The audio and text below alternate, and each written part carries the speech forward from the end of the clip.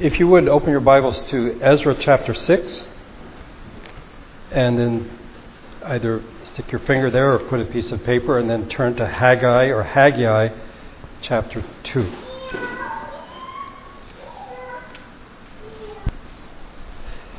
We're studying at least 3 books in this series that we've started: Ezra, Haggai, and Nehemiah. We might do Zechariah and Malachi, I'm not sure at this point. Thus far in the book of Ezra, the lessons we have learned, hopefully, is that first of all we see that historical activities that we attribute perhaps to human causes are in fact the Lord's doing, beginning with a decision by a pagan king, Cyrus the Persian, to have the temple in Jerusalem rebuilt.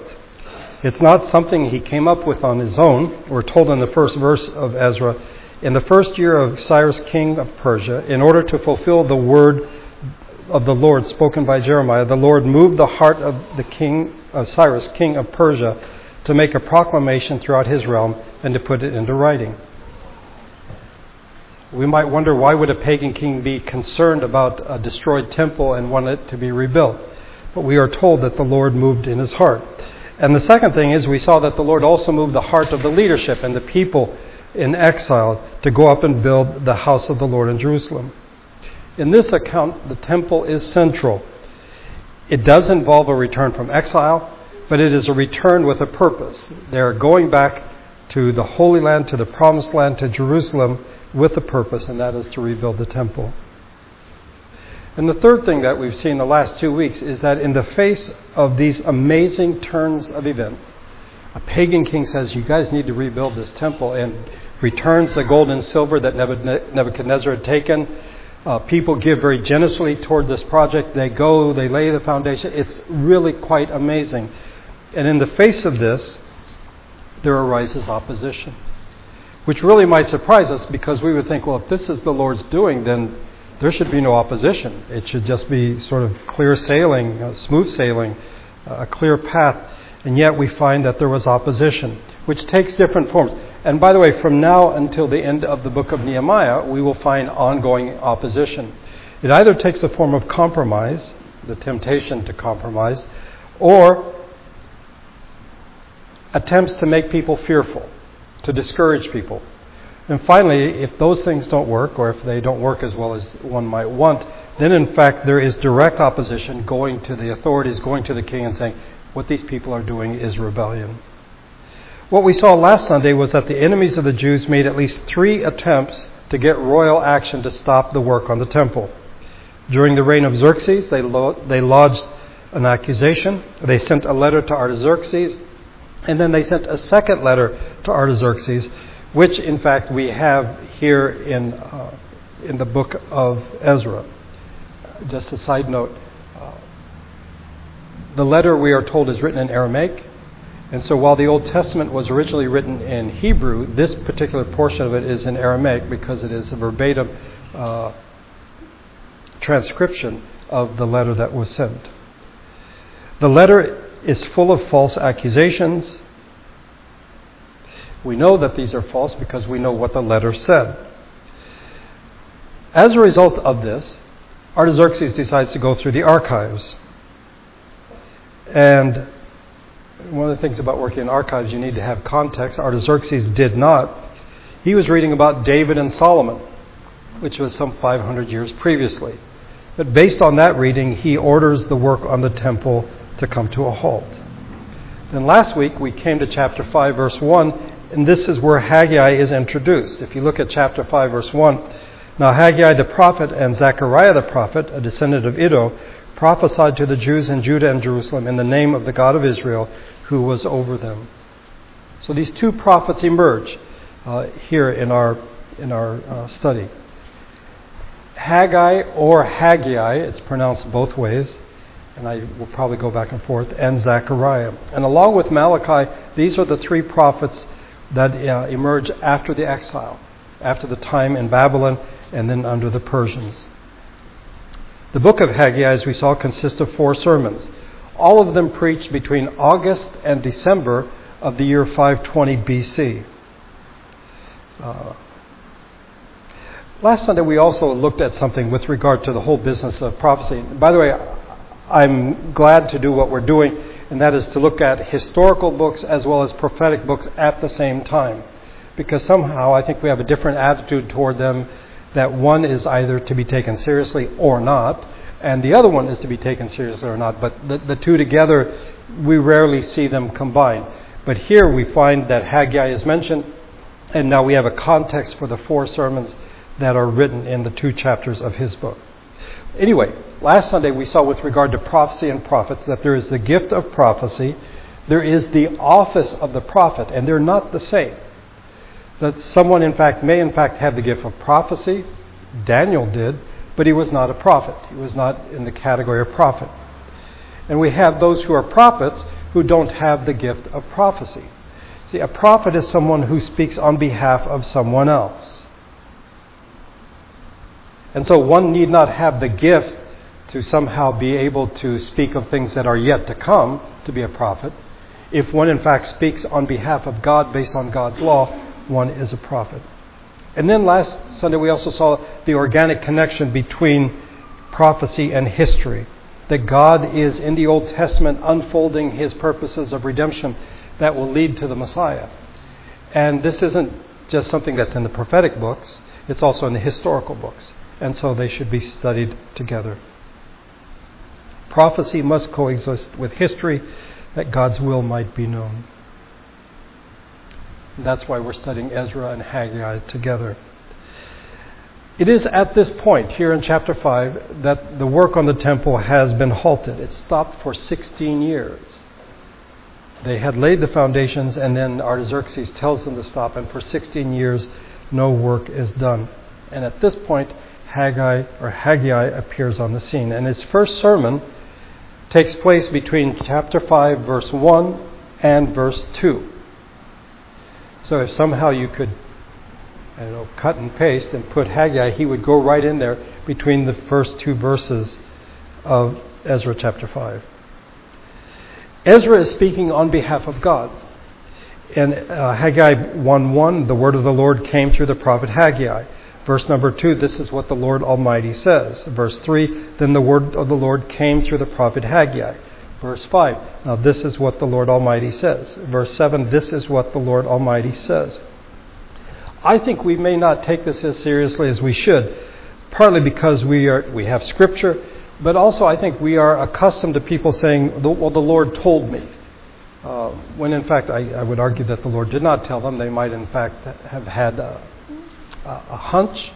But I think we really fail to appreciate how serious it is when an authentic word of God comes to the prophet Haggai, and it is not only authentic, it has authority. It is authoritative.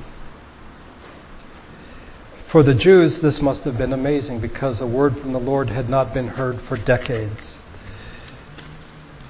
They've been there for 16 years. They've not worked on the temple for 16 years, and there's been no word from the Lord in that period, and now there is. And the word is that they are to get back to work on the temple.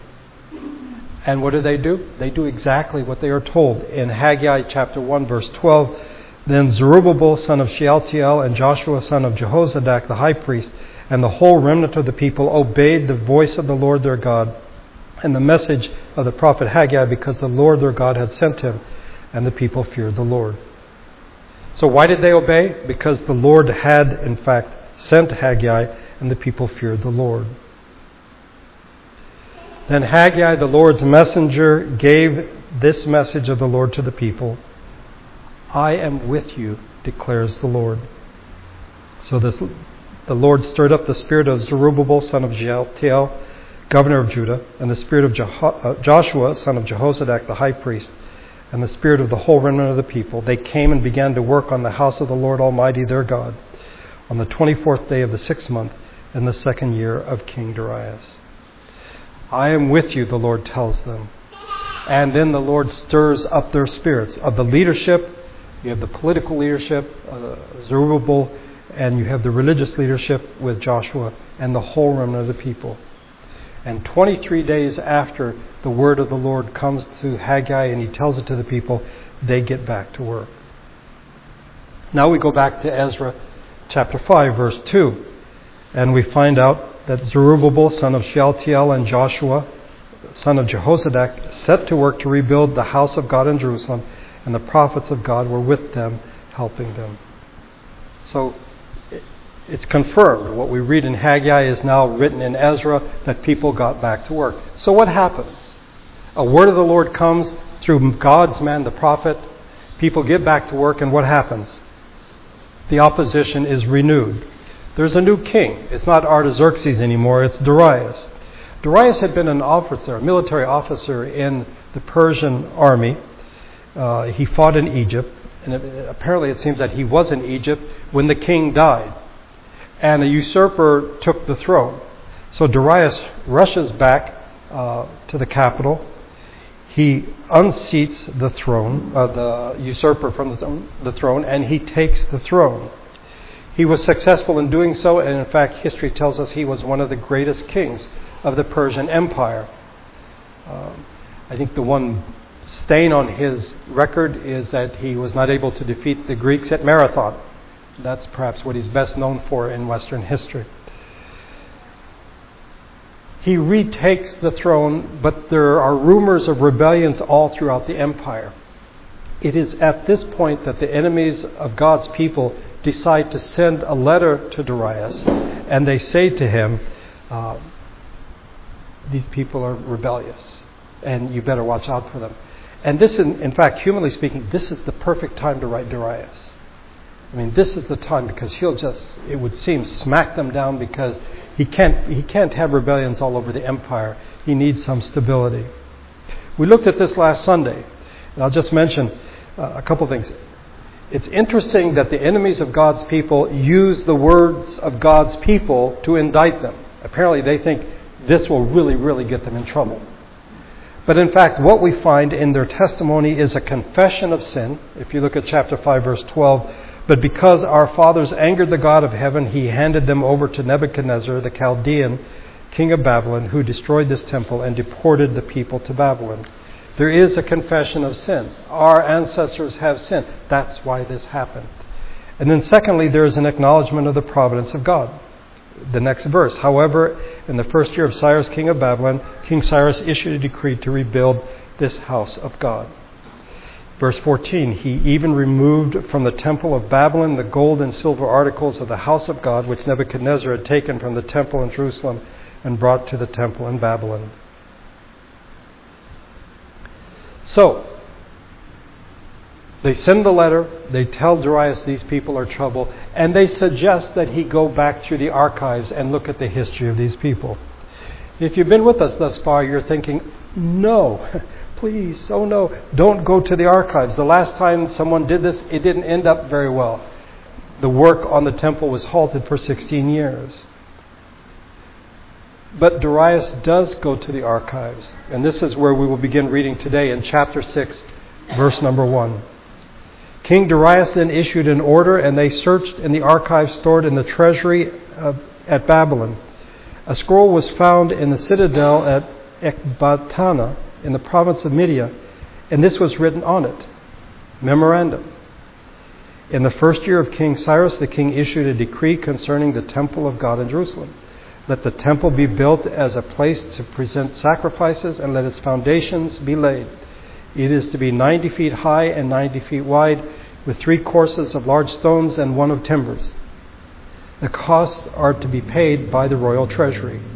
Also the gold and silver articles of the house of God, which Nebuchadnezzar took from the temple in Jerusalem and brought to Babylon, are to be returned to their places in the temple in Jerusalem.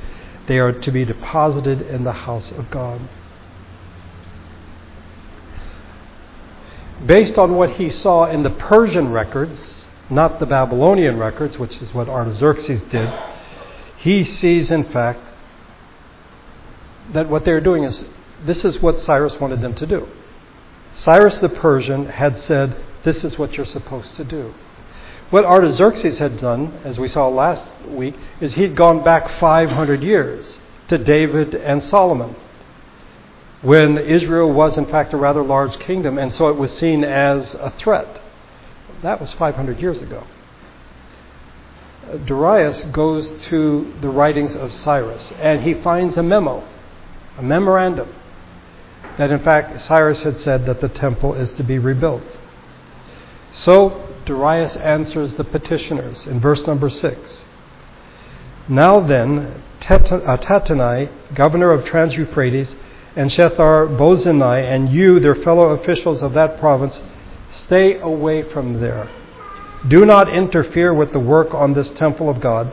Let the governor of the Jews and the Jewish elders rebuild this house of God on its site. Moreover, I hereby decree what you are to do for these elders of Jews in the construction of the house of God. The expenses of these men are to be fully paid out of the royal treasury from the revenues of Trans-Euphrates, so that the work will not stop. Whatever is needed, young bulls, rams, male lambs for burnt offerings for the God of heaven, and wheat, salt, wine, and oil, as requested by the priests in Jerusalem, must be given them daily without fail, so that they may offer sacrifices to the God of heaven and pray for the well-being of the king and his sons. Furthermore, I decree that if anyone changes this edict, a beam is to be pulled from his house, and he is to be lifted up and impaled on it. And for this crime, his house is to be made a pile of rubble. May God, who has caused his name to dwell there, overthrow any king or people who lifts a hand to change this decree or to destroy this temple in Jerusalem. I, Darius, have decreed it. Let it be carried out with diligence. Then, because of the decree King Darius had sent, Tattenai, governor of Trans-Euphrates, and Shethar-Bozenai and their associates carried it out with diligence. Beyond the harsh language, and it is rather harsh. If in fact you oppose, if you go against what I've said, we want to pull a beam out of your house and impale you on it and then tear down your house. I think what should stand out to us beyond the harsh language is the provision made for construction, for sacrifices, and for protection. The expenses for the rebuilding of the temple are to come out of the royal treasury. In other words, the taxes, the duties that are collected in what is known as Trans-Euphrates, we would call it Canaan or the Promised Land, it is to stay there, and it is to go toward the rebuilding of the temple. It is somewhere in this time frame that we have the final 3 sermons of Haggai. So if you would turn to Haggai chapter 2. It's Haggai, Zechariah, Malachi, the end of the Old Testament.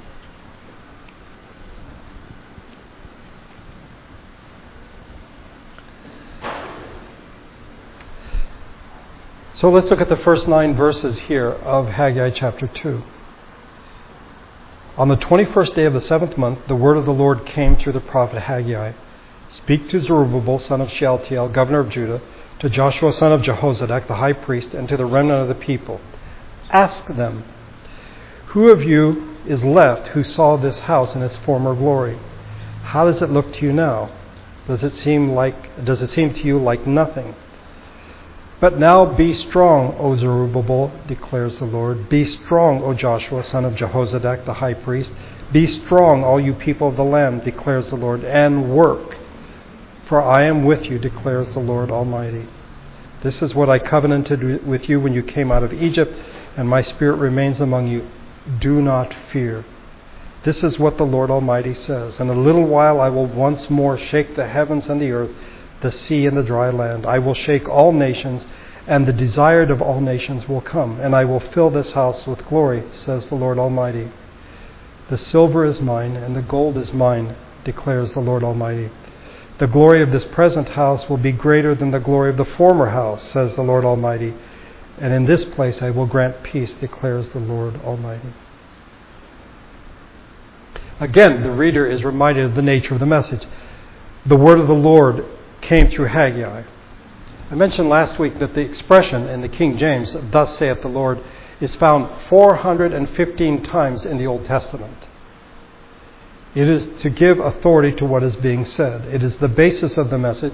It is the basis of the authority of the message. The date of the message is the 21st day of the 7th month. We know, if you compare the calendars, it is the last day of the Feast of Tabernacles, or the Feast of Booths. The people gather in Jerusalem for this feast, and what they do is they live outdoors. They camp out. It is to remind them of what it was like back in the wilderness. And it is to give thanks to God that they no longer live in booths or tabernacles. They actually now have houses, but God was with them in their time in the wilderness. So they're in Jerusalem for this. But in fact, they've probably been there for much of this month. The first day of the month is the beginning of the Feast of Trumpets. The 10th day is the Day of Atonement. And then the 15th day is when the Feast of Booths or Tabernacles begins. So for much of this month, the people have been in Jerusalem. And now at the end of their time together, of doing what they should in worshiping God, the word of the Lord comes to Haggai. He is to ask them something. The political leadership, Zerubbabel, the religious leadership, and the people. Is there anybody around who remembers who was alive when Solomon's temple was here? No doubt it was a magnificent building. And as we saw earlier in our series, when they laid the foundation, there were those who wept because they remembered what it looked like back in the old days, and this wasn't going to come close. I think there was, in fact, a natural tendency to compare, but there's also nostalgia and sentimentality. What they were going to build would pale in comparison. It would not be like Solomon's temple. They don't have the resources to match it. David had collected resources all during his reign and then gave them to Solomon, and Solomon also collected and built this magnificent temple. And now you have 40,000 exiles, that's the count given to us, and they're supposed to rebuild the temple, and it's not going to look like the first one did.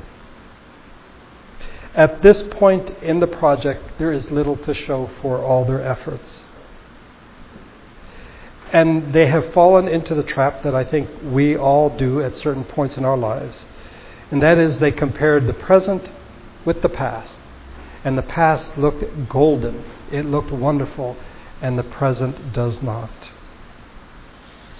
And if we fall into that trap, it undermines any efforts we have in the present time.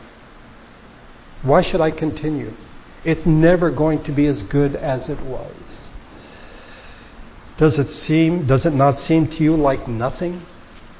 It's like, yeah, this is a shack. This is nothing compared to what was there before.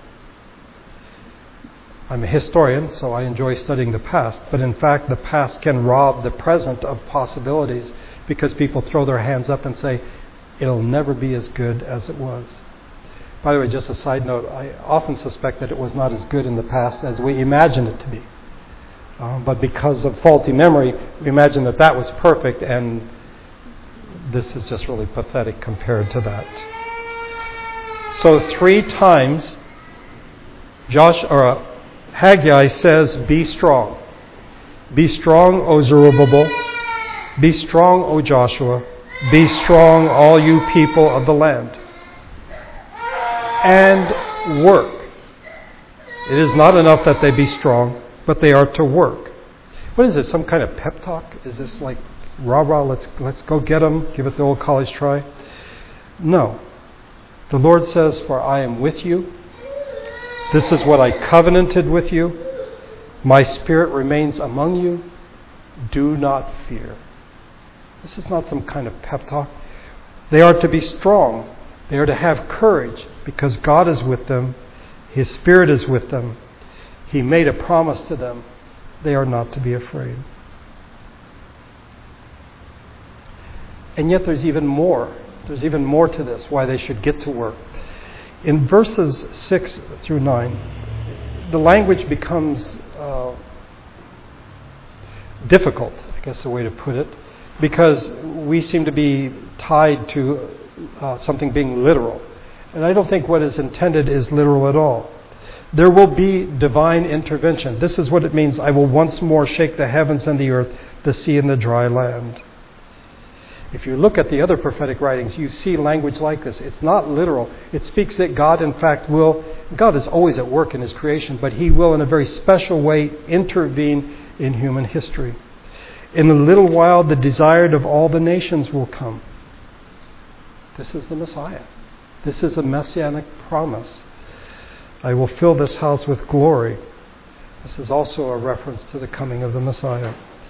And then we are told that glory is not found in silver and gold. Those things belong to God. Even that which Cyrus returned to the people of God. Even when Darius says, listen, all expenses paid. We'll take care of this. Don't worry about it. God, in fact, is in control. Two promises are made. The first is that the glory of this present house will be greater than the glory of the former house.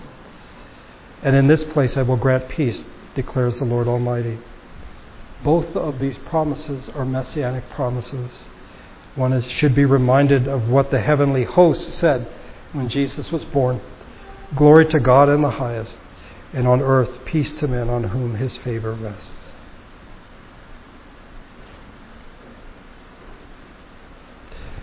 We'll stop here. I had thought to look at the final two sermons, but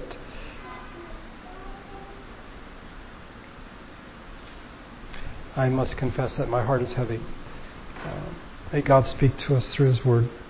I will tell you this in closing, that the work on the temple continued. And 4 years later, it was completed. This is back in Ezra 6. So the elders of the Jews continued to build and prosper under the preaching of Haggai the prophet and Zechariah, descendant of Iddo. They finished building the temple according to the command of the God of Israel and the decrees of Cyrus, Darius, and Artaxerxes, kings of Persia. The temple was completed on the 3rd day of the month Adar, in the 6th year of the reign of Darius. Then the people of Israel, the priests, the Levites, and the rest of the exiles celebrated the dedication of the house of God with joy. For the dedication of this house of God, they offered 100 bulls, 200 rams, 400 male lambs, and a sin offering for all Israel, 12 male goats, one for each of the tribes of Israel. And they installed the priests in their divisions and the Levites in their groups for the service of God at Jerusalem, according to what is written in the book of Moses. On the 14th day of the first month, the exiles celebrated the Passover. The priests and Levites had purified themselves and were all ceremonially clean. The Levites slaughtered the Passover lamb for all the exiles, for their brothers the priests, and for themselves. So the Israelites who had returned from exile ate it, together with all who had separated themselves from the unclean practices of their Gentile neighbors, in order to seek the Lord, the God of Israel. For 7 days they celebrated with joy the feast of unleavened bread, because the Lord had filled them with joy by changing the attitude of the king of Assyria, so that he assisted them in the work on the house of God, the God of Israel. They were able to get it done. The Lord was with them. The word of the Lord came through Haggai the prophet, told them, be strong, be strong, be strong. I am with you. My spirit remains among you. I've made this promise. And though the language is something they may not understand at that point, the glory of this temple will be greater because the Messiah is coming. The Lord Jesus, the Son of God, is coming. Don't just look at the externals, because if you do that, if you're not careful, you'll be looking back at Solomon's temple. But this is the work of God, and He is with His people. And may we have a sense of His presence with us during this difficult time. Let's pray together.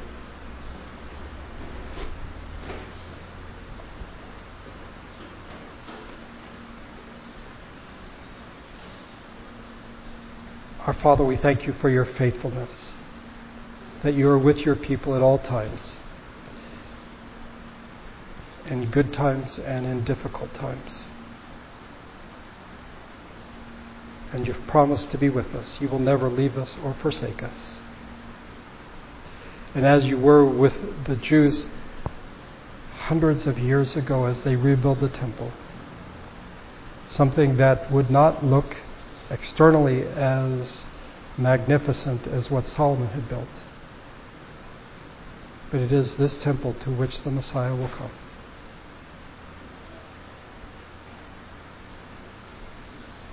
The desire of the nations. I thank you that your promise is true, that you will be with us. May we in a special way have a sense of your presence in the coming days. We pray for the Griarte family, that you would give them peace, comfort. The decisions to be made, you would give them wisdom and harmony in the family. Again, we thank you for Mike and our memories of him. Though we are sad, we rejoice to know that he is with you.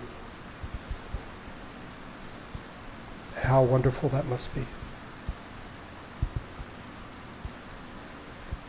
Thank you for bringing us together on this Sunday.